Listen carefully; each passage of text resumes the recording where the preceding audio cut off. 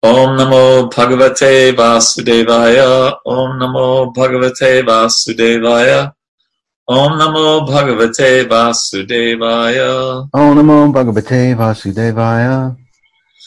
Om Jnanatimidandasya Jnananjana Shalakaya Chakshura Militam Yena Tasmai Shri Gurave Namaha. Shri Chaitanya Manovishtam Stapitam Yena Bhutale. Swayam Rupa Kadamayam Dadati Swapadantikam. Vanchakalpa Tarubhyas Chakripa Sandubhyevacha. Patitanam Bhavanebhyo Vaishnavebhyo Namo Namaha. Jai Shri Krishna Chaitanya Prabhu Nityananda Shri Advaita Gadadhar Shivasadi Gaur Bhaktavrinda. Hare Krishna Krishna Krishna Hare Hare. Hare Rama, Rama Rama, Hare Hare. So we are on text 31.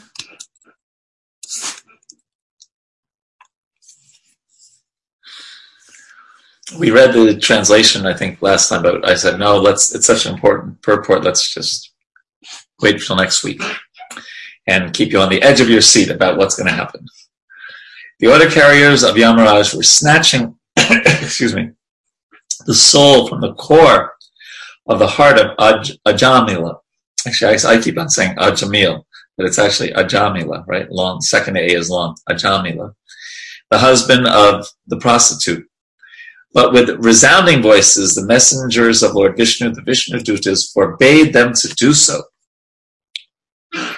Prabhupada writes in the purport that the order carriers of Yamaraj had jurisdiction over all, have jurisdiction over all sinful living entities, but the messengers of Lord Vishnu, the Vishnu Dutas, are capable of punishing anyone, including Yamaraj, if he wrongs a Vaishnava. And a little later, Prabhupada writes, the super soul is said to be friendly because the Supreme Personality of Godhead is so kind to the original soul that when the original soul transmigrates from one body to another, the Lord goes with him. Okay, so let's look. These are two separate points that Prabhupada is making here. The first one is don't mess around with Vaishnavas. That's, I think, the purport. Don't offend devotees because the Yamadutas are so powerful, but those who are representing Vishnu are more powerful, and if there's a force more powerful than the Yamadutas that correct and chastise those who are protecting the Vaishnavas, then that's one of our fears in life, is to not offend Vaishnavas, because then we get into so Vishnu Dutas are capable of punishing anyone, including Yamaraj, and he's a Mahajana, right? He's one of the 12 great authorities, if he wrongs a Vaishnava. So the lesson there for us is don't wrong Vaishnavas. And then the second point, the super soul is said to be friendly because the Supreme Personality of Godhead is so kind. So imagine, Prabhupada is writing we read these with theoretically and try to have them enter our hearts so that we get some realization at least. But Prabhupada being a realized soul, when he says someone is kind, he actually has realization of that. So for him, it's an amazing point that the super soul is so friendly and kind that he transmigrates with the living entity. And that's this huge act of kindness by the Lord. So I thought those were two important points about not wronging Vaishnavas and the kindness of the Lord. So some thoughts on that, on either of those 2 points. You all quiet today. Okay, we can move on if you like, but there's something to keep in mind that just think, okay, I'm going to die one day, and I may not go back to Godhead in this life, but Krishna is so kind, he's going to accompany me. Even accompanying is it's a classy thing to do, right? Just like many of us, and I'm thinking of Henry, he's on the call, and he'll have this realization. You go to a really good hotel, And if you ask one of the workers, anybody, the bellhop or the person polishing the brass, and you say, where is meeting room 5? And a really good hotel, they accompany you to. They don't just point it. Oh, it's over there someplace, And you go, you make a left and a right, then a left and a right. They actually are trained to walk with you and accompany you to that place. So that's just that's a high class act of kindness. Am I right, Henry? You're muted. You're right. Yes, you're 100% right. I was just visiting a friend yesterday, and we sat in his backyard about 12 feet apart, and he's an old friend from an old Washington family. Anyway, when it was time for me to leave, he insisted on walking me to my car. Yes, and that is also a Vedic thing, by the way, that you accompany the visitor to the edge of the village. And so I can tell you a funny and somewhat embarrassing thing that happened to me in this regard, since you brought it up, Henry. I was with a group of devotees, Shesha Prabhu and one other devotee, and we were at that time trying to do some important service in the field of education. And we flew to, I won't even mention his name, but a very senior devotee who has some money. And so we made our pitch, and he agreed to a donation. Very, very cultured devotee, And so we left his house, and we walked towards our rent-a-car, and we got into the car, and we, even Shesha, who's a very sober and quiet devotee, we kind of did a little, yay, Haribol, like that, not realizing that this devotee had accompanied us to the car and was looking at us in a real funny thing, like, why? So yes, that's the culture. So what to speak of accompanying someone to their next life? What to speak of that, right? Yeah. And Sugandha quotes here, the pure devotee is always within the core of my heart, and I am always within the heart of the pure devotees. My devotees do not know anything else but me, and I do not know anything else but them. Yes, thank you for that. So this accompanying is it's a class act, and of course Krishna is the classiest act. Some other thoughts on this? Okay. So we can continue then if you like.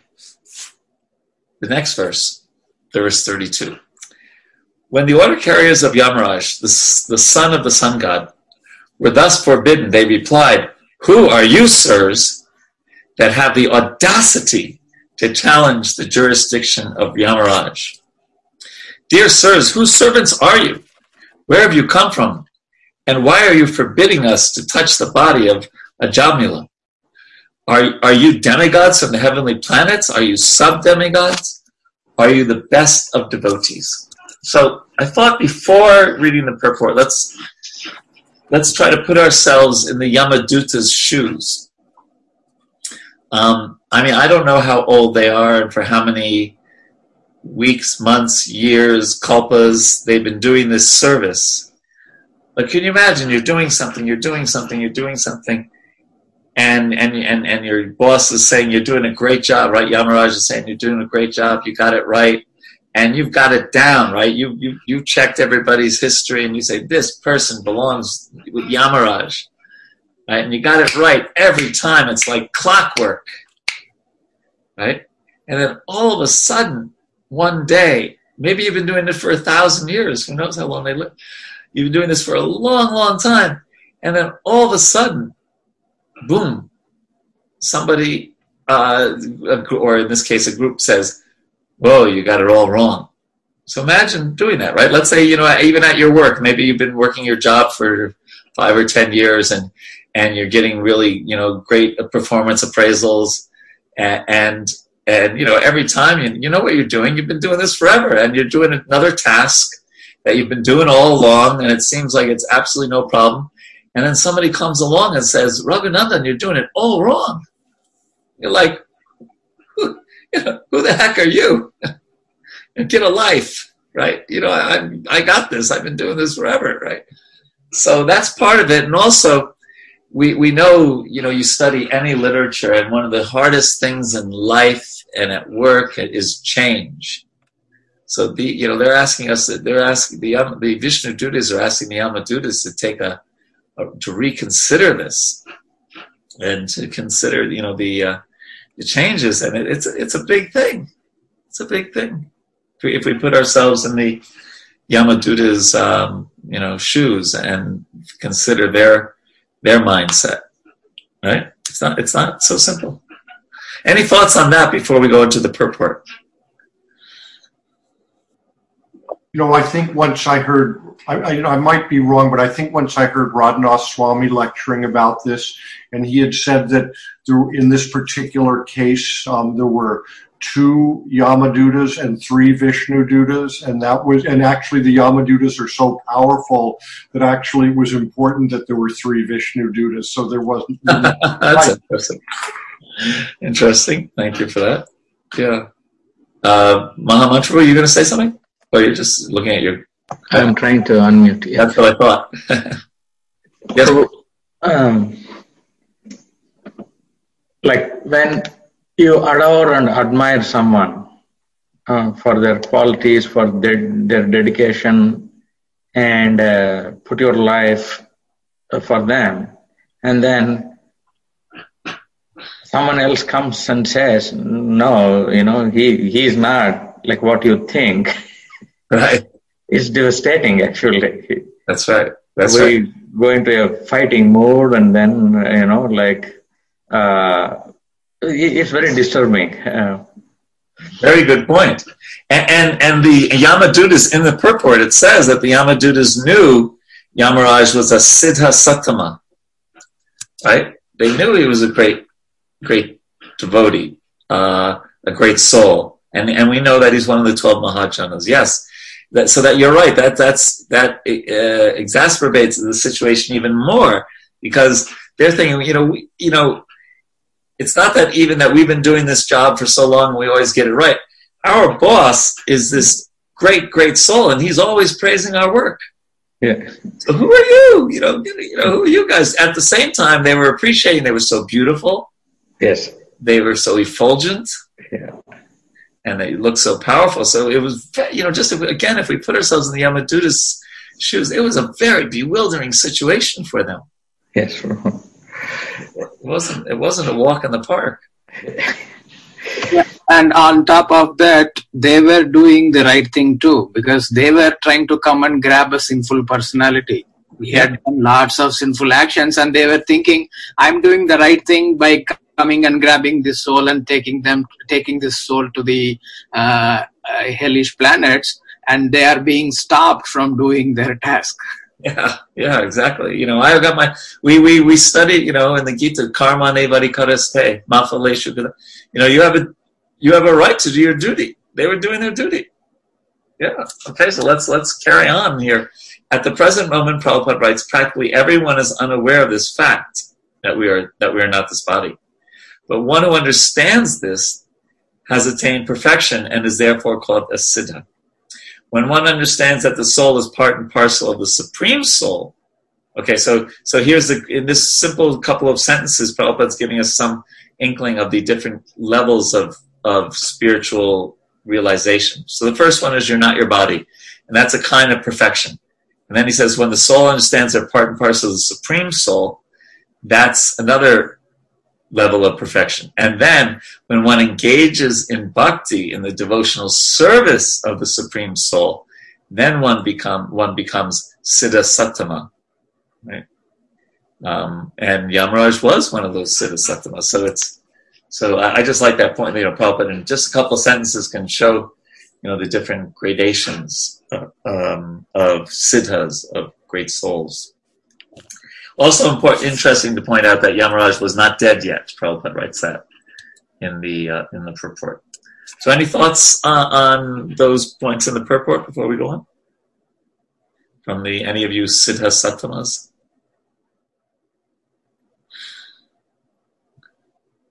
And I feel very honored this is an assumption, but I'm assuming that Harvey is a Haridas Prabhu, so we're so blessed to have a senior devotee with us. Hare Krishna. And he just disappeared. Maybe it was a different Hari. Oh, there he is. Haribol Prabhu. Thank you. It is him. Thank you so much for giving us your association. And please feel free to share your realizations at any time. So we are on the next verses, which are also verses, I believe, that I asked you to read. Yes, 34 to 36. The order carriers of Yamaraj said, so this is their appreciation, your eyes are just like the petals of a lotus flower, dressed in yellow silken garments, decorated with garlands of lotuses, and wearing very attractive helmets on your heads and earrings on your ears. You all appear fresh and youthful. Your 4 long arms are decorated with bows and quivers of arrows, and with swords, clubs, conch shells, discs, and lotus flowers.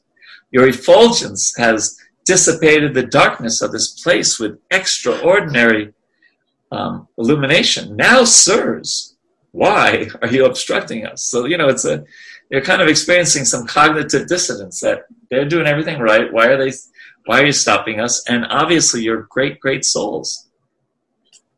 So in the first sentence, Prabhupada writes that before even being introduced to a foreigner, one becomes acquainted with him through his dress, bodily features, and behavior, and can thus understand his position. So let's just focus on that for a second. One time Prabhupada told a devotee named Partha Prabhu, he said, first dress, then address. And I've always tried to I haven't been great at that, but I think it's important that we, especially of course when we're representing Krishna, that we dress nicely, that we dress appropriately. And again, I'm laughing, I'm looking at Henry. If he ever saw me with blue jeans on, he basically, just by his glance, I would have to go back inside the house and put on some dress pants or something, khakis or something. But it's not that we have to, be lavish, but cleanliness is important, of course. So our clothes should be, neat and clean, and also just dress. I would always say, I always try to think, dress appropriately and a little above appropriately. Not like, wearing a tuxedo to a birthday party, but people, the first impression we hear, first impression is lasting impressions, right? So Prabhupada is saying here that when you're introduced to someone you don't know, you look at their dress, you look at their bodily features and their behavior, and you can understand a lot about them.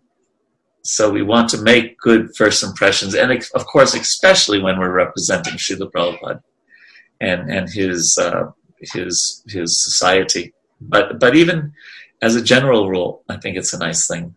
And we learn that, at least in communicating emotions, this is a very old study from 50 years ago, but I don't think the numbers may have changed a bit, but I don't think the general principle has changed, that only 7% of those communicating emotions are the words we choose, 38% being the tone of our voice, and 55% being our body language. So our body speaks so much. And we see that body language is powerful. When Lord Chaitanya wanted to tell Sanatana Goswami that very expensive shawl or chadar that he had on was not appropriate for a renunciate, Lord Chaitanya didn't say anything to him. He just looked at him with a certain look. And Sanatana Goswami got the message, right? And he, and then that wonderful pastime where he went to the river and he saw this poor mendicant with a very ripped up shawl, and he traded it with him, even though the mendicant was shocked. No, you're just pulling my leg, but he wasn't. So that's also even important according to dress. So we just said how we should dress nicely, but in 500 years ago, when Sanatana Goswami was a mendicant, he wasn't dressing appropriately. So in that case, taking the less attractive shawl was appropriate. In our case, in general, that's not the right idea. So before we go on to the next part of the paragraph, any thoughts on that? It's a simple point, but it's something we probably don't talk a lot about. But cleanliness and Prabhupada would he didn't have anything again. He would say a gentleman's. He liked when devotees looked like gentlemen. He had there's a beautiful picture in Vrindavan of the devotees in the Bhaktivedanta Institute in suits and ties. So this is Vrindavan, right? And they're wearing suits and ties because they're at they doing the BI conference just a few hundred yards away at the institute there, and you have Brahmatirtha Prabhu there in tie, and Sariputta Prabhu and Madhva Prabhu and Gyana Prabhu, and he appreciated a clean cut. He didn't appreciate very much the hippie thing. Remember, that famous Swamiji, what is a hippie? You know better than me. Something extraordinary, he said. But and at one time he said, what did he say? You can go to work pants, shirt, tie, and tilak. And then he told Peter Burwash, you can use water tilak. And you see, if anyone's ever spent some time with Peter Burwash, every morning he puts on water tilak. He follows that instruction. So that you're wearing tilak, it's just not visible. It's just not maybe practical sometimes when you're going to work. So all of us who are going to work, are going on Zoom calls at work, we can start doing that. We can start wearing our water tilak. Yeah. So anything else on this? Hare Krishna Prabhu, please accept my humble obeisances. Yes, Shakshi. Sounds like you. So, yeah, basically when you referred about the dress, it's not only here, even in the Tamil literatures, it was one of the reference that say that 50% body and 50% dress. That's something that's what they refer. And then my realization is like that gives you a special energy, that like confidence, and then so much amount of like enthusiasm, or to do your work properly, whatever appropriate dress really makes a big difference. That's what Yes, and again, I'm thinking of Henry a little bit because he's very particular about this. So I remember sometimes when I would drive to his house, and then he would drive me the rest of the way to work. And if my tie wasn't matching my outfit, my wife would, you can't go like that. Henry will not approve. So yes, it's a small thing, but it's something we don't talk about a lot. So I thought I would highlight it. Prabhu, yes. Actually, it matters only to the material platform, right? The dress is something just only for the cosmetic purpose. But like if you are really pure devotee, everything is in your heart. You are completely attracted by other people. Is it true, Prabhuji? Yes, and why not do both? It's not either or, right? And just like you saw, I was very impressed when it was very sad that Gopal Krishna Maharaj was going to the hospital. Now he's out of the hospital, but you saw how he was dressed so paka to go to the hospital. In his, yeah. So, but the point is, one of our main missions is to share Krishna consciousness with others. And before we open our mouth, people will look at what we look like and our mannerisms. So it has of course, what's in the heart is the most important thing, but we take every precaution or every advantage to try to share Krishna consciousness with others. And if that means dressing to the T, we do that. And if it means dressing down, we do that. We're not attached to the dress, we're attached to sharing Krishna consciousness. But you're right also, Shakshi, that you do feel a little confidence when you are dressed nicely. Yeah. Okay, so the second part of the purport, not the second part, but the second part that I wanted to read, Prabhupada writes that they do not know that although he was sinful throughout his entire life, he was purified by constantly chanting the holy name of Narayan. In other words, now this is a very interesting sentence. Unless one is a Vaishnava, one cannot understand the activities of a Vaishnava. So, a lot of things you could say about that statement, isn't it? For one, we have that saying, it takes one to know one.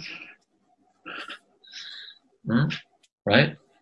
And that Prabhupada is indicating here that it takes some vision. It takes the, do we have the eyes to see? Right? I remember one time a devotee asked in a class to a senior devotee that sometimes Prabhupada would not quote the verse exactly right. We all know, for example, he would say, instead of Guru Krishna Prasade Bhai, he says Guru Krishna Kripaya Bhai. It means the same. Prasad and Kripa mean the same basic thing, right? Or he might say, what's that verse? And this devotee says, why, if Prabhupada's a pure devotee, why does he do that? So that's not the right eyes. We're not, we don't, even there was a wonderful discussion with Prabhupada and Jayadvaita Swami on this point. And Prabhupada said, it's not that, I know everything about plumbing or this. I know what Krishna wants me to know. Right? And there's nothing, and so it takes some understanding of what a pure devotee is or what a devotee is to appreciate their activities. Actually, this was the old days in ISKCON, and this devotee was wearing, he was a chasmawala, he was wearing glasses, and this devotee said, you have Coke bottles for eyeglasses and you're trying to see the pure devotee. He got a little heavy with him. But the point is that that's another aspect, right? It takes one to know one, or we need the eyes to see. And if we make assumptions based only on looking at things through our limited worldview, right? Then that's what's often happening when someone who's not a devotee or not on the level of a more advanced devotee tries to speculate or assume things about just like there's that statement that if you see Lord Nityananda walking into a liquor store, don't make the assumption he's going there to buy Jack Daniels. Make the assumption that he's going there to share Krishna consciousness with somebody there, right? So it's not, and on another level, it's not easy to always appreciate the power of bhakti. It works on the heart of the, and so that's sometimes beyond the perception of our external senses. Often, there's external symptoms of a great devotee, and Rupa Goswami discusses this in the Bhakti Rasamrita Sindhu. Sadanama Ruchi he's always chanting the holy name with taste. Avyakta Kala Tvam doesn't waste a moment outside of Krishna's service. There's, I think, 9 that are listed there. It's still, as Prabhupada said, it's not so easy. It's in other words, unless one is a Vaishnava, one cannot understand the activities of a Vaishnava. And I think that applies to a lot of things in life, that, or at least unless one makes the endeavor to empathize and to try to see the world through another person's eyes, we won't always understand someone else. The Native Americans say, walk a mile in another person's moccasins. So that's on that level, and then on the Vaishnava level, it's without being on the same level of that Vaishnava, and therefore without asking them, could you help me understand why you did this or why you act in that way? Without doing that, we may make assumptions, and that's something that we want to be careful about. So this, I thought, sometimes I find a sentence that, we could unpack that for an hour, right? One can, unless one is a Vaishnava, one cannot understand the activities of a Vaishnava. And there's also a verse, Madhya Lila, I remember the verse number, but not the chapter, verse 39. But Vaishnava Kriya Mudra, that it's not easy to understand the mind of a Vaishnava. And therefore, we pray, like I did at the beginning of this class, Sri Chaitanya Manobishtam, that Rupa Goswami has understood the mind and the desire of Chaitanya Mahaprabhu. So we pray to him for that, some glimpse of that understanding. So what do you all think about this? Sugandha has, yes, I was right, 39. Even the most learned man cannot understand the words, activities, and symptoms of a person situated in love of Godhead. Yes, beautiful. And even some people write, Chaitanya Mahaprabhu had bouts of epilepsy. And we, of course, know that wasn't epilepsy. It was extreme experiences of Mahabhava, of the highest love.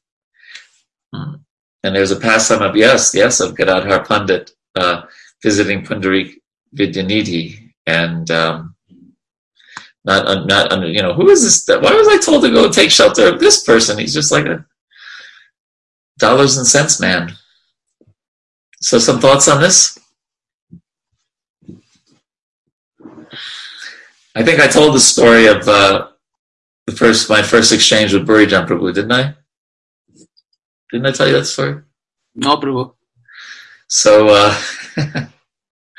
I was a young brahmachari. It was 1982. Been a devotee 5 years or so, and I didn't know who Burijan Prabhu was. Right? So if I was a Sankirtan leader, so I had my tray with prasadam on it, and I sat next to him at one of the tables in Detroit. And I just said, "Oh, Prabhu, Hare Krishna, what's your name?" He said, "Oh, Burijan Das." I said, "Oh, Hare Krishna, my name's such and such." And I said, "What's your service?" And he said, "He's a teacher." And I said, "Well, do you go on Sankirtan? Do you go on book distribution?" And he said, "No, I'm a teacher." I said, "But Prabhupada said that everyone should join the Sankirtan party as soon as possible. This is Maya. This is how this was the kind of katha we would have at prasadam sometimes in the earlier days." I said, "This is total Maya. This is nonsense." And, he just picked up his tray and walked to another table without saying anything. And then later, I find out that he, joined in 26 Second Avenue, and he's one of Prabhupada's early disciples, and he's, and I know. But, it's a little, so, and later, who would know, later I would take initiation from him. The first time I met him, I got on his case. So, we should be mindful that we may not always be able to, even if we see somebody doing something wrong, they may be doing it for a reason that we don't understand. Right? And so it's better to be curious than immediately go for the Prabhu, what's the matter with you program. Some thoughts on this? Other thoughts? Prabhu, it also reminded me that particular verse from Chaitanya Charitamrita. We have a structured way of studying scriptures like Bhagavad Gita first, and then sequentially reading Srimad Bhagavatam, and then Chaitanya Charitamrita, because there are so many different activities and pastimes of these personalities that are being described, and it ties in exactly with that Madhya Leela verse that you were mentioning about, because cannot understand the words and activities and their behavior, and we might form some misconceptions or misunderstandings if we are not understanding them properly. Yes, and that doesn't mean that we, I think I told you that I was having this discussion with my son a while ago, and he was talking about community building and how important trust is. That if you really want to have whether it's a Namhata group or a temple or family or whatever, trust is so important. And then he kind of surprised me when he said, I think there's something above trust. Trust is necessary but not sufficient. And he was saying, and he used this word, but let's, disruption.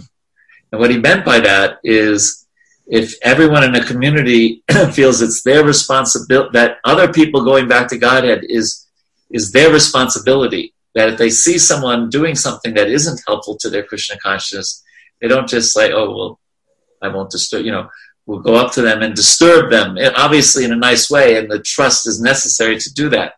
But if you really have high trust for someone and then they point things out, there's great appreciation, and it gives you the opportunity to improve. So there is a bit of that fine line to just say, well, Vaishnava Kriya Mudra, I can't understand the mind of so-and-so when they, I don't know, whatever, start, going to the casino every Saturday, or whatever, I'm just thinking of something on the top of my head.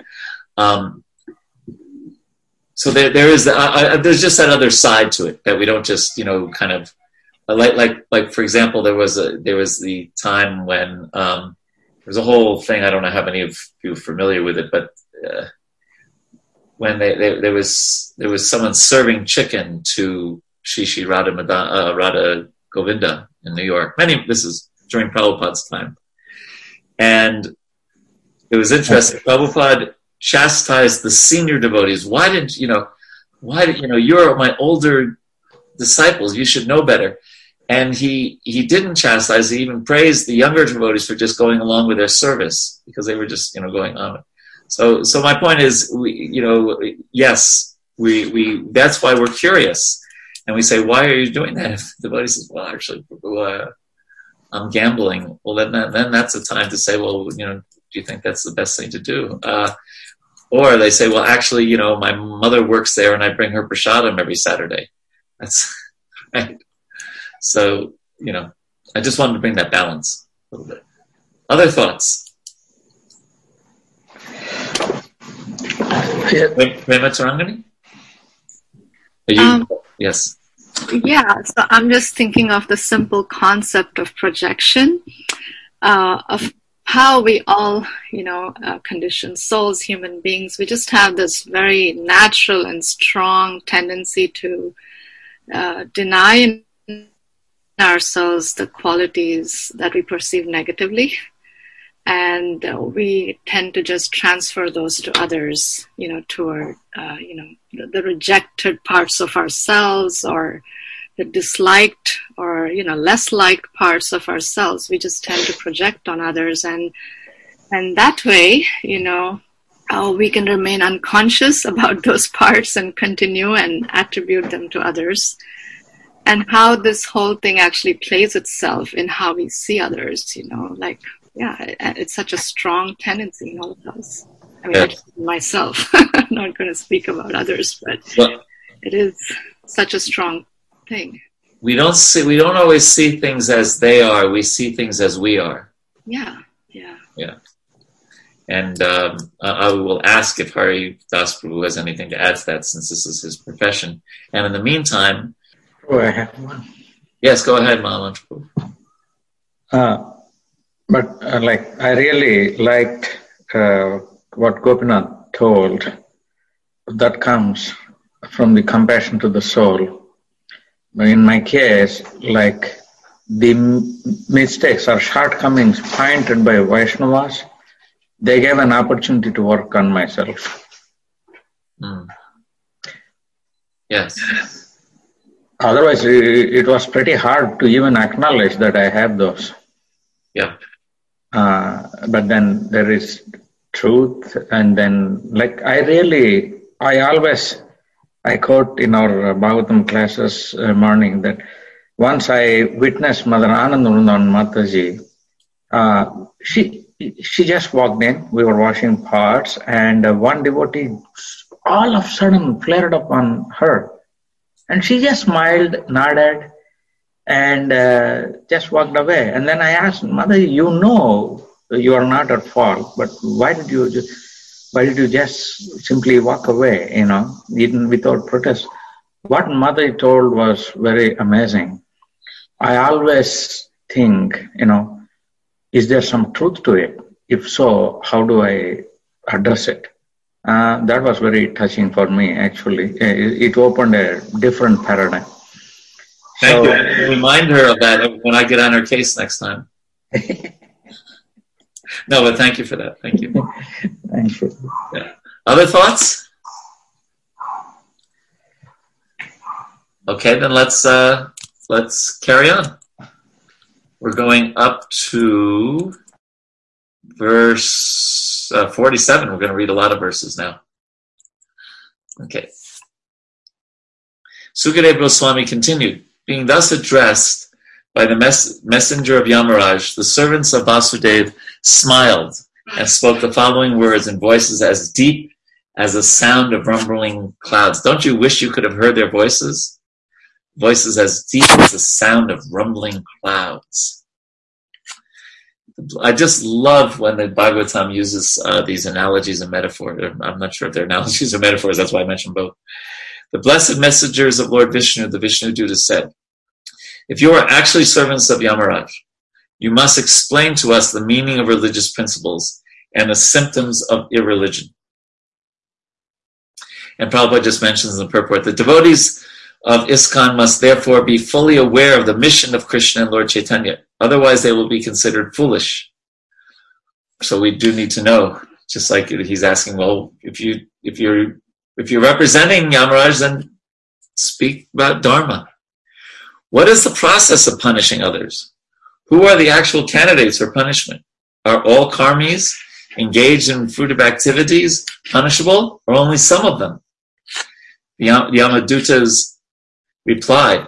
So this is a new section. So we're going to hear the Yamaduta's explanation of principles of religion. And it's, while we're listening to this, understand that there's definitely a lot of truth to what they're saying. And at the same time, to some extent, the Vishnu Dutas are going to later reject that by almost like the first chapter and second chapter of the Gita, by bringing it to a higher level. And in this case, the highest level, the power of the holy name. Okay, so just to keep that in mind, these may be general rules, but don't apply when we're talking about more powerful things like bhakti. So the Yamadutas replied, that which is prescribed in the Vedas constitutes dharma, the religious principles, and the opposite of that is irreligion. The Vedas are directly the Supreme Personality of Godhead Narayan and are self-born. This we have heard from Yamaraj. The supreme cause of all causes, Narayana, is situated in his own abode in the spiritual world, but nevertheless he controls the entire cosmic manifestation according to the three modes of material nature, Sattva-guna, Rajoguna, and Tamoguna. In this way, all living entities are awarded different qualities, different names, such as Brahmanas, Kshatriyas, and Vaishyas, different duties according to the Varnashrama institution, and different forms. Thus, Narayana is the cause of the entire cosmic manifestation. The sun, fire, sky, air, these are all the witnesses, right? Demigods, moon, evening, day, night, directions, water, land, and the Supersoul himself all witness the activities of the living entity. The candidates for punishment are those who are confirmed by these many witnesses to have deviated from their prescribed regulative duties. Everyone engaged in fruitive activities is suitable to be subjected to punishment according to his sinful acts. O inhabitants of Vaikuntha, you are sinless, but those within the material world are all karmis, whether acting piously or impiously. So they're basically saying, you guys, you are all these good guys, and you don't understand these bad guys like we do. You know what I mean? That's kind of like what he's saying. You come from the good side of town, and so you can't understand what it's like to be here in the rough part of town. Both kinds of action are possible for them because they are contaminated by the three modes of material nature and must act accordingly. One who has accepted a material body cannot be inactive, right? We learn that from the Gita also, right? The sinful action is inevitable for one acting under the modes of material nature. Therefore, all living entities from the material world are punishable in proportion to the extent of one's religious or irreligious actions in this life. One must enjoy or suffer the corresponding reactions of his karma in the next. O best of the demigods, we can see three different varieties of life, which are due to the contamination of the three modes of material nature. The living entities are thus known as peaceful, restless, and foolish. And that's clearly right. Goodness, passion, and ignorance. as happy, unhappy, or in between, as religious, irreligious, or semi-religious. We can deduce that in the next life, these three kinds of material nature will similarly act. Just as, and this is a verse we were studying, just as springtime in the present indicates nature of springtimes in the past and future, another beautiful analogy. So this life of happiness, distress, or a mixture of both gives evidence concerning the religious and irreligious activities of one's past or future lives. Prabhupada writes in the purport, our past and future are not very difficult to understand. By the way, I hope you got the email that I sent you all from Chaitanya Charan Prabhu about trying to answer that question about if we can't remember our past lives, how do we learn, right, from our karma? I haven't had a chance to read or listen to it, but I was on a podcast or whatever it's called with him recently, so I asked him to send me whatever he had done on that subject. And I find his explanations in general quite refreshing. Just remind me who he is and why we should listen to him. Chaitanya Charan Prabhu's been to the temple a few times. He's the Indian-bodied brahmachari who had polio, so he walks with those two crutches his whole life. So maybe that reminds you of who he is. And he's one of the devotees in India who really tries to explain things to a more, or let's put it this way. He tries to give a modernity explanation to tradition. How's that sound? That's a nice way to put it, I think. And he's quite open-minded and a lovely person. Yeah, and he's done a lot of writing and a lot of yeah. So he does this. What is it called? The monks. Podcast. Podcast. What is it? Podcast. Yeah. He's interviewed me a few times. And there, by the way, Ananda Rupa Devi or Jivatatra Prabhu have put about the author right there in the chat. Okay. So it just reminded me of that. So, because here it's saying, Prabhupada says, well, you can kind of figure it out. Okay? One's past and future are not very difficult to understand, for time is under the contamination of three modes of material nature. As soon as spring arrives, the usual exhibition of various types of fruits and flowers automatically become manifest, and therefore we may conclude that spring in the past was adorned with similar fruits and flowers and will be so adorned in the future also. Just like we all know, right? Today, I think it was 61 degrees here in DC. So we all know, okay, it's starting to come. That's the first time I've seen such a low temperature in the morning, right? And we all know what that means, right? We all know the leaves are going to change in a while. And then, and then the cold is going to come, and because we've experienced it in the past. We also know that's probably what's going to happen next year around early September, right? So similarly, we can, we learn something about our past by looking in the mirror. Where were we born? Who were our parents? What was our social economic background? What is our level of education? How strongly is passion influencing us most of the time? How strongly is ignorance? How strongly is goodness?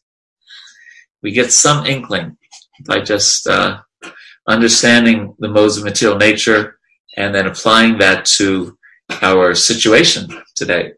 And we can also look at our life and get some idea of where our next life is heading. Now, of course, as a devotee, it takes on a different, because then we're in the hands of Krishna, and he can preserve what we have and carry what we lack if we're dedicated to him. And then the Prema Tarangani Devi has put the whole YouTube channel for Chaitanya Charan Prabhu in the chat. And Prema Tarangani has made the mistake of putting the podcast with me in the chat. So some thoughts on this? Hare Krishna Prabhu. Yes. These few verses by the Yamadutas is giving that picture that they are just treating everything as black and white. If it's not black, it's white kind of an approach. And they're saying, oh yeah, we have been used to doing things like this, and every living being in the material world is performing sinful actions and they are liable to be punished. And yeah, they understand under certain criteria, but they are not able to look at the higher picture which they are going to be instructed upon by the Vishnu Dutas. Yeah. Yes. Prabhu. Before you go, Mama, just one thing about that is, so they can't be that faulted because they didn't have that knowledge, but we understand from Prabhupada often that once we have the knowledge, we have a greater responsibility. Yes, go ahead, Mama.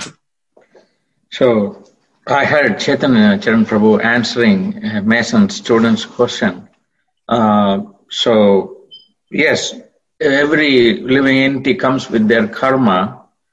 So is it okay to let them go through the suffering that is due for us?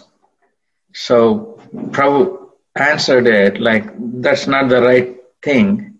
But what is my dharma is what we should think. How do we elevate and remove the suffering to the living entities?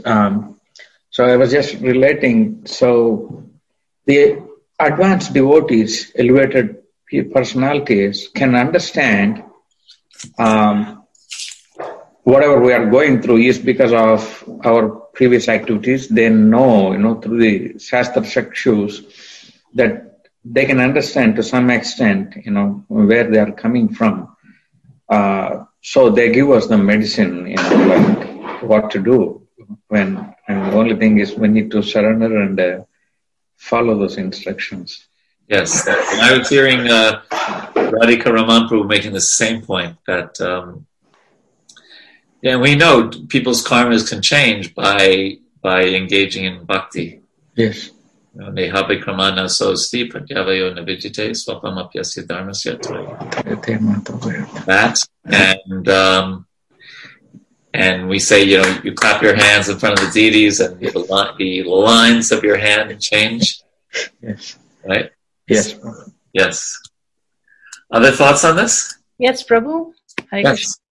So this verse, they're talking about giving the example of springtime. So pretty much it can be deduced what has happened in the past and very likely under the modes of nature what living entity can do in future. I'm thinking pretty much probably astrology works on this principle. And however, we have reference from Bhagavad Gita that one who takes to the devotional service does not fall down under any circumstances and at once transcends the modes of material nature and comes to spiritual platform. Probably it's chapter 14. So this verse, I'm thinking, is material consciousness. In material consciousness, being under the grips of modes of nature, it's very easy to understand and relate it to how astrology is also working and how living entity experiences the dualities. At the same time, it's very good to relate it to how one can transcend that also. Yes, and that's why at the beginning I said these are, this is the Yamadutas speaking from the. By the way, can you still hear me? I switched to earphones. You can hear me? Yes. Yeah, okay. This is the Yamadutas speaking on the level of dharma and not necessarily on the level of bhakti yet. We're getting to that in the next few chapters. But yes, good, very good point. And of course, we could talk about astrology all day long, and the different takes on it. But as Prabhupada was saying one time in 77, towards the end of his manifestation with us, that, okay, you want to consult the astrologer? Yes, let's have some fun, he said. So, it's there. And because we're not transcendental fully yet, astrology may be consulted. many feel that it's not a bad idea to do that when considering compatibility before marriage, for example. Things like that. Because it is a science, it's a Vedic science, and at the same time, Prabhupada would also question how many truly qualified astrologers are there in this yuga. So let us carry on. And that was 47. Now we're going up to 50. Text 48. The omnipotent Yamaraj is as good as Lord Brahma. For while situated in his own abode, or in everyone's heart like the Paramatma, he mentally observes the past activities of a living entity, and thus understands how the living entity will act in future lives. So basically saying, you don't understand. Our Yamaraj is so great. He's as good as Brahma. He can see everything all over the universe. As a sleeping person acts according to the body manifested in his dreams and accepts it to be himself, so one identifies with his present body, which he acquired because of his past religious or irreligious actions, and is unable to know his past or future lives. And then text 50, which we're going to talk about. Above the 5 senses of perception, which are those? Eyes, ears. What else? Eyes, ears, nose, touch.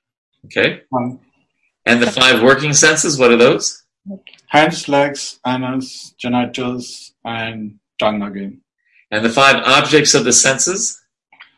Touch, smell, hear, sight, taste. Hear, taste. So above them is the mind, which is the 16th element. Above the mind is the 17th element, the soul, the living being himself, who in cooperation with the other 16 enjoys the material world alone. The living being enjoys 3 kinds of situations, namely happy, distressful, and mixed. So just like since we've studied this in the 2nd canto, what are the additional elements to get up to 24 or 25? What's missing from this list? Mahat Tattva is missing, Prabhu. Pradhan is missing. Earth, water, fire, air. Yes. Earth, water, fire, Earth, water, fire. Very good. Okay. Good. And the contaminated consciousness. Chitta. Yes. Cheta. Yeah. Prabhupada writes, one tries, and this is just so clear, one tries to enjoy the 5 sense objects, right? Those were the form, sound, taste, aroma, and touch. Don't we do that? Not knowing the actual goal of life, which is to satisfy the Supreme Lord. Because of disobeying the Supreme Lord, one is put into material conditions. And he then tries to improve his situation in a concocted way. Somebody look up the word concocted, please. In a concocted way, not desiring to follow the instructions of the Supreme Personality of Godhead. So don't we do this? We try to enjoy the 5 sense objects, form, sound, taste, aroma, and touch. Not knowing that what we should really be doing is trying to satisfy Krishna. So I think we can examine our lives and see what we're doing. I'm hesitant to say this, but I think maybe, I have to decide whether it's beneficial or whether it's boasting. When you perform austerities, you're never supposed to boast about them. And this wasn't any great austerity or anything like that. But in the past 7 days, I've been on a juice fast, just drinking juices, and under the able guidance of Anuradha Devi, who's like the healthcare queen, right? Right, Mom Antrapu? That's true. And so it's not for some great thing. I just kind of read this purport last week and said, gosh, all I do is try to enjoy my senses all the time. So let me at least take away one of them and see what it's like. Take away the taste one. And it's been just kind of an inspiration that I just saw how, especially during COVID-19, working from home and being, 10 seconds away from the kitchen. When you're at work, it's not like, when I'm at work, it's not like that in the office. And so just whenever the tongue just decides to tell the mind, hey, gratify me, you just get out of my chair and go to the refrigerator or whatever, And so I just thought, well, I should try to do something about that. And so I think that's it wasn't so much for health or anything like that. It was for that purpose. And I don't know if it's how deep the realization is, and we all know it can go away after you stop, fasting and then have a tub of ice cream every day. But there is something there that, the experience does leave an impression that you can't, that what I'm hoping is, and I hope I get this realization, that you can say no to the pushings of the senses and the mind. That's what I hope. I mean, I have a little experience of that because naturally I'm like, okay, I'm going to go get something to eat. Oh, I can't do that. I'm fasting. Right? And then you just say, you accept it because that's what you're doing. And I think there is something to be said for, although our process is bhakti, there's something to be said for sometimes trying to minimize the urges, and getting the realization that I'm really, maybe getting a little bit of the realization I'm not this body, and I don't have to succumb to every time, the mind wants to think something, and the ears want to hear something, and the nose wants to smell something, and the tongue wants, especially the tongue, right? Because that's the biggest one, controlling the jiva, right? By tasting only prasadam and chanting Hare Krishna. So that is our challenge. Our challenge is that Krishna helps us through bhakti, but that doesn't mean we can't, in a devotional way, for Krishna's pleasure, sometimes perform some tapasya. So before I go on to the other part of the purport, any thoughts on that? Or maybe your own experiences with performing some tapasya. Andy, did you have your hand up? Well, you asked to look up concoct. Oh, yeah, please. It's actually very interesting. I was surprised. It just means to cook. It wholly means to cook, right? Really? Yeah, and then they give the synonyms, right? And this is hilarious. So next time you're watching a politician or something, they say prepare, make, put together, assemble, fix, rustle up. So it's like if a politician is trying to answer something, it's challenging. What's he going to rustle up? And he's trying to cover up something. Yeah. He's going to rustle up something, put some words together. So that's what concoct is. Yeah. Very good. Thank you. Yeah. So you're cooking something up, basically. Yeah. Exactly. Yeah. It's like, somebody asked the politician, so what is your thoughts on the tax deferment? And the politician says, there comes a time when you have to stick up for America. Yeah. Next question. Yeah. Because that's the third rail, taxes. Yeah. Don't touch that. Other thoughts on this idea of, thank you, thoughts on this idea of sometimes minimizing or trying to not give in to some of the urges of the senses and the mind. Can I say one more thing? Sure, Andy. In terms of not giving in, I would just had this realization. You want to stay light, right? So if you give into those urgings, you burden yourself. And you can't be, it's harder to be spiritual. I just kind of realized that. Yeah. Keep yourself unyoked from that. Yes. And we need that, of course, again, the main point is param drishta, the higher tastes. Yet there are, actually we just studied that verse, tapasya brahmacharjena samena cha damena cha, which is describing the Gyani, not the Bhakta.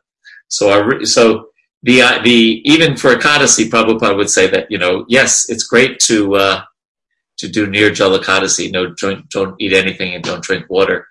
But if you're just thinking about your body all day, or you're too weak to do service, but the real thing is that by not eating, you have more time for hearing and chanting. Hare Krishna Prabhu. Yes, Jivata Prabhu. So again, this is a true test of our tolerance, right? Tolerance sometimes misunderstood. Someone doesn't have things and they're saying, I'm tolerating it. Well, tolerance in reality is when you have everything, then you decide. When you are actually in control or in power or in a position, yet at the same time you control your senses. And one of the best ways is to engage in devotional service, because an idle mind is devil's workshop. And our senses are too strong. So unless we engage them in the right purpose. That's the point. They will engage us in the wrong purpose. That's the point, to engage the senses. Yes. Thank you. Rishikena, Rishikesha, Sevanam Bhakti would say, to engage the senses in the service of the master of the senses. Now let's look at another statement in this purport. The living entity, this is a few sentences later. The living entity has a body, which is a very complicated combination of the material elements. Right? Our body is a very complicated combination. And with this body, he struggles alone, as indicated in this verse by the words ekastu. For example, if one is struggling in the ocean, he must swim through it alone. Although many other men and aquatics are swimming in the ocean, he must take care of himself because no one else will help him. Therefore, this verse indicates that the 17th item, the soul, must work alone. Although he tries to create society, friendship, and love, no one will be able to help him but Krishna, the Supreme Lord. Now, we know elsewhere that it's Krishna and Krishna's devotees, and we know that the Chaitanya Charitamrita says that the root of bhakti is sadhusanga. So we know that Prabhupada's not making that point here.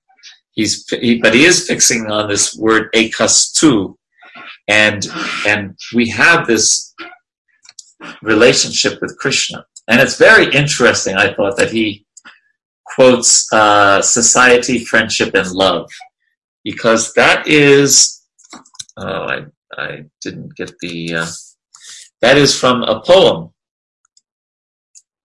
Anyone know that poem? I'm just typing in friendship and love, and it is about this Alexander Selkirk. Do you know that? Anyone know that?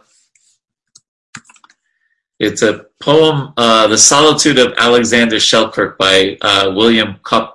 And Prabhupada got two sayings that he would quote a lot from this one poem. I'll share it with you. Why not? Hold on a second. Well, I haven't been checking the chat lately. My apologies. There's some nice things in the chat there. But let me share my screen. Can you see that? So we've heard this. We've heard Prabhupada quote this first line many times, right? So what the story is, Alexander Selkirk, I won't get into the whole story. We don't need to bore you with all the details.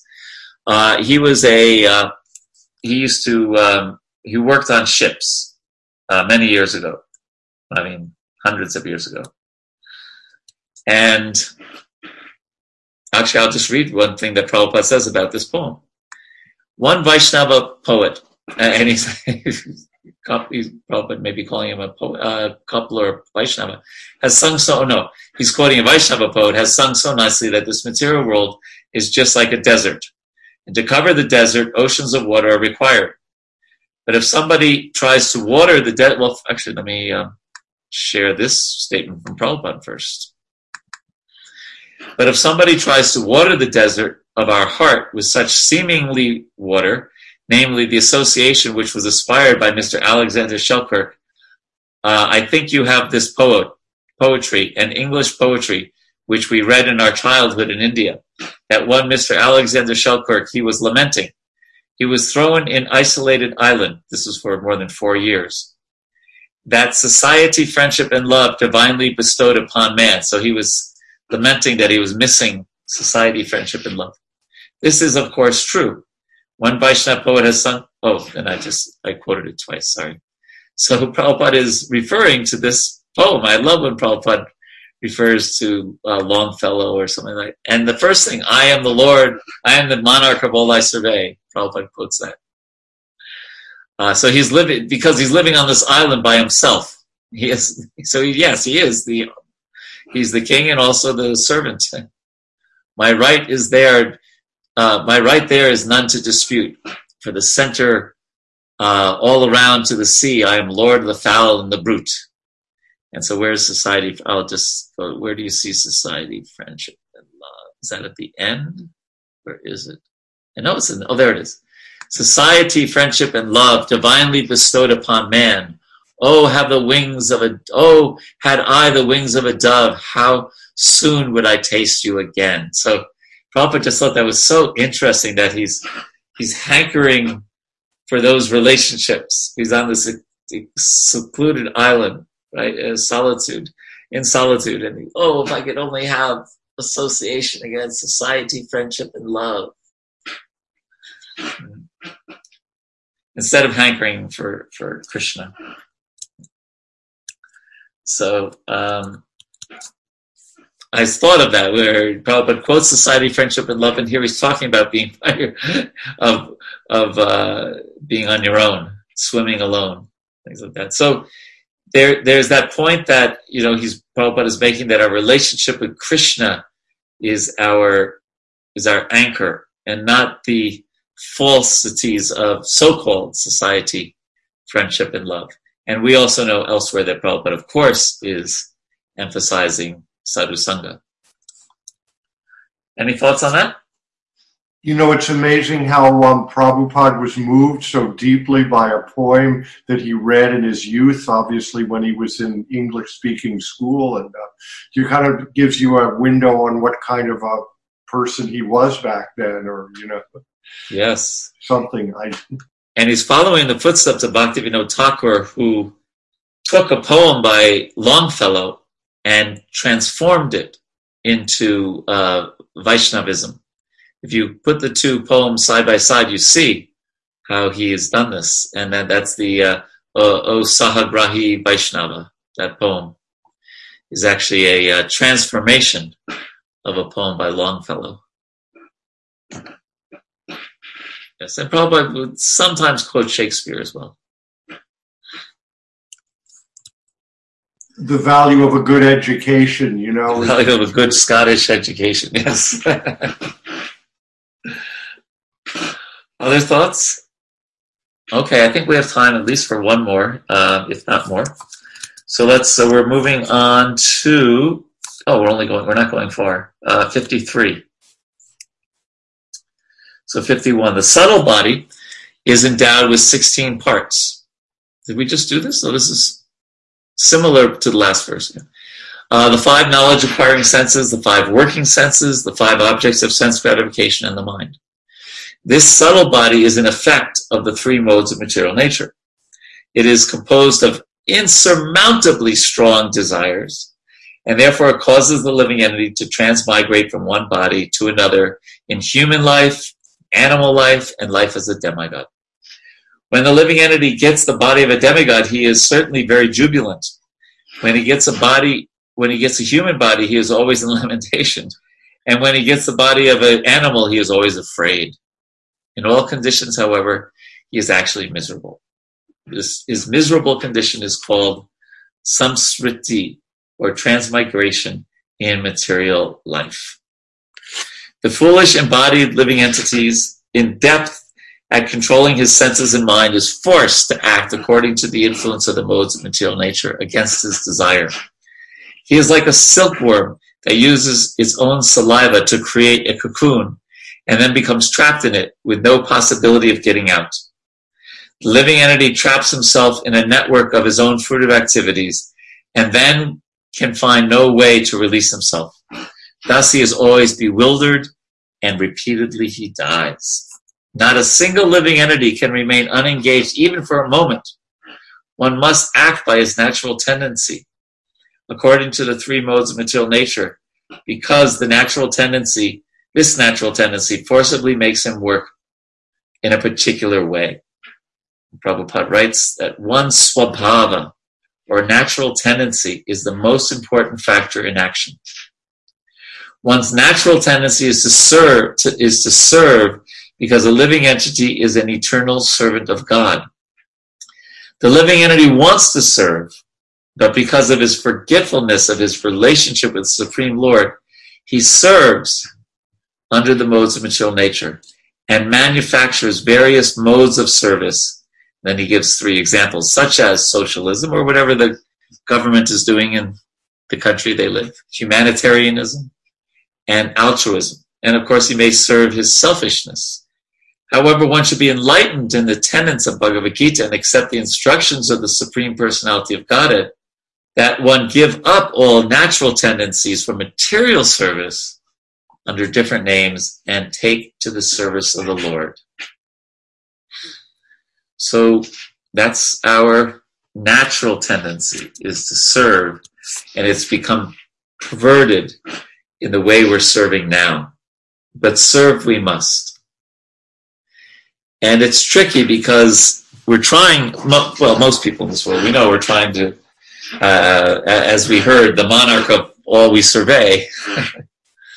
And service is, it's an interesting word because it has a connotation in America that's somewhat positive. Although if you're in the service industry, you something, oh really? That means you work at McDonald's, or whatever. In India, the idea of a servant is not considered so aspirational, right? People think of servants they have at home, someone who cooks. The driver is a servant, for relatively well-to-do people and things like that. But then again, to serve the Supreme, that's on a different level. And so that's the highest, even if someone may think that it's lowest in this world. It's the highest. So I just thought I'd highlight that point about, we know this, we've heard it from Prabhupada before, from the Shastra before, that this idea of service is part of our innate nature. So really the only question is, who are you going to serve? Some thoughts on that? Hare Krishna Prabhu. Yes. So here means this extensive response is coming from Yamdutas. They are kind of like showing that what they have learned from their master Yamraj.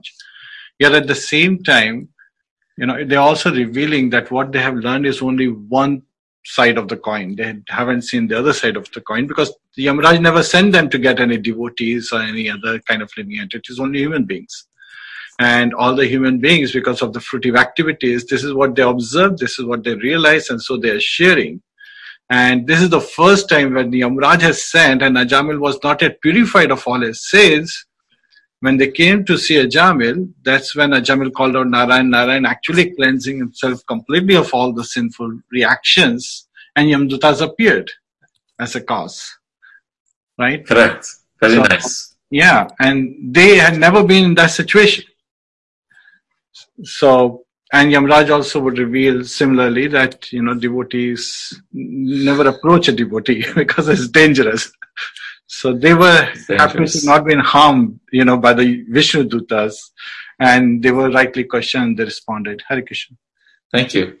I'm trying to decide what to do. We have 6 minutes left, and the next purport is all about the craziness of this world and trying to remain a brahmachari or even a brahmachari grihasta. I think that we'll leave that for next week. So let's just finish this purport. It's wonderful. One's original natural tendency. So it's so interesting. So in the previous sentence, Prabhupada said, however, one should be enlightened and to give up one's natural tendencies for material service. Okay? Then the next verse, he says, one's original natural tendencies is to act in Krishna consciousness because one's real nature is spiritual. So isn't that is highlighting the challenge that we have. We've become habituated to a certain kind of natural tendency, and we think it's natural, even though it's totally wrong word. It's not part of our innate nature. And our innate nature, which is our real natural tendency to serve God, is in its infancy. So we don't see it yet as natural, although it is. And therefore we have Vaidhi Bhakti, where we, even if, we like or dislike it, we don't get into that whole thing. Is that, is this my natural tendency or not? No, we follow the instructions of Guru and Krishna. The duty of a human being is to understand that since he is essentially spirit, he must abide by the spiritual tendency and not be carried away by the material tendency. So this word carried away comes up here and then in the translation to this song. Srila Bhaktivinoda Thakur has therefore sung, Miche Maya Var Maya Yara Vase Kachi Beshe. I'm so bad at Bengali sometimes. Kacha Habuduhu Bai. My dear brothers, you are being carried away by the waves of material energy. Carried away. Just think of being carried away by a wave. And are suffering in so many miserable conditions. Sometimes you are drowning in the waves of material nature, and sometimes you are tossed like a swimmer struggling in the ocean. As confirmed by Bhaktivinoda Thakur, this tendency to be battered, Prabhupada uses these very graphic words, to be battered by the waves of Maya, can be changed to one's, there's that word again, original natural tendency, which is spiritual. When the living entity comes to understand that he is eternally Krishna Das, a servant of God, Krishna. Jiva Krishna Das e Vishwas Karle ta ar dukunai. If instead of serving Maya under different names, one turns his service attitude towards the Supreme Lord, he is then safe and there's no more difficulty. Wouldn't that be nice to be safe and have no more difficulty? We have that within us. If one returns to his original natural tendency, again the word natural, in the human form of life by understanding the perfect knowledge given by Lord Krishna, by Krishna himself in the Vedic literature, one's life is successful. So Prabhupada so much picked up on, because the word natural tendency comes up in the translation. So he acknowledged the natural tendency under the modes of material nature, and then he clarified our real natural tendency. So you could say on one hand, the whole process of Krishna consciousness is the process of going from our fake natural tendency to our real natural tendency. That's one way to describe the entire process. So some last thoughts on natural tendencies.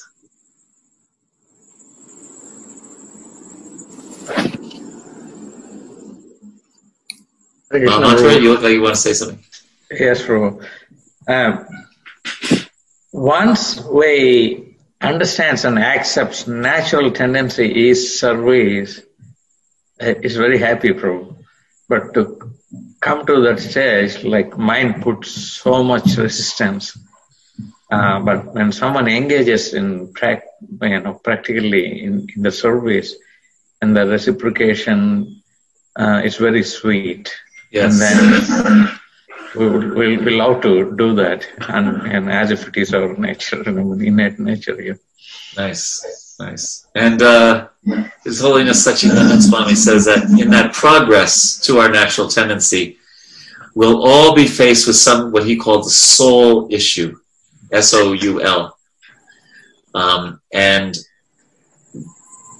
we'll be faced with this roadblock that we have to take on. And it might bring a bit of the dark night of the soul to us, but we have to go through that challenge. And there may be more than one, of course, to get to a natural tendency.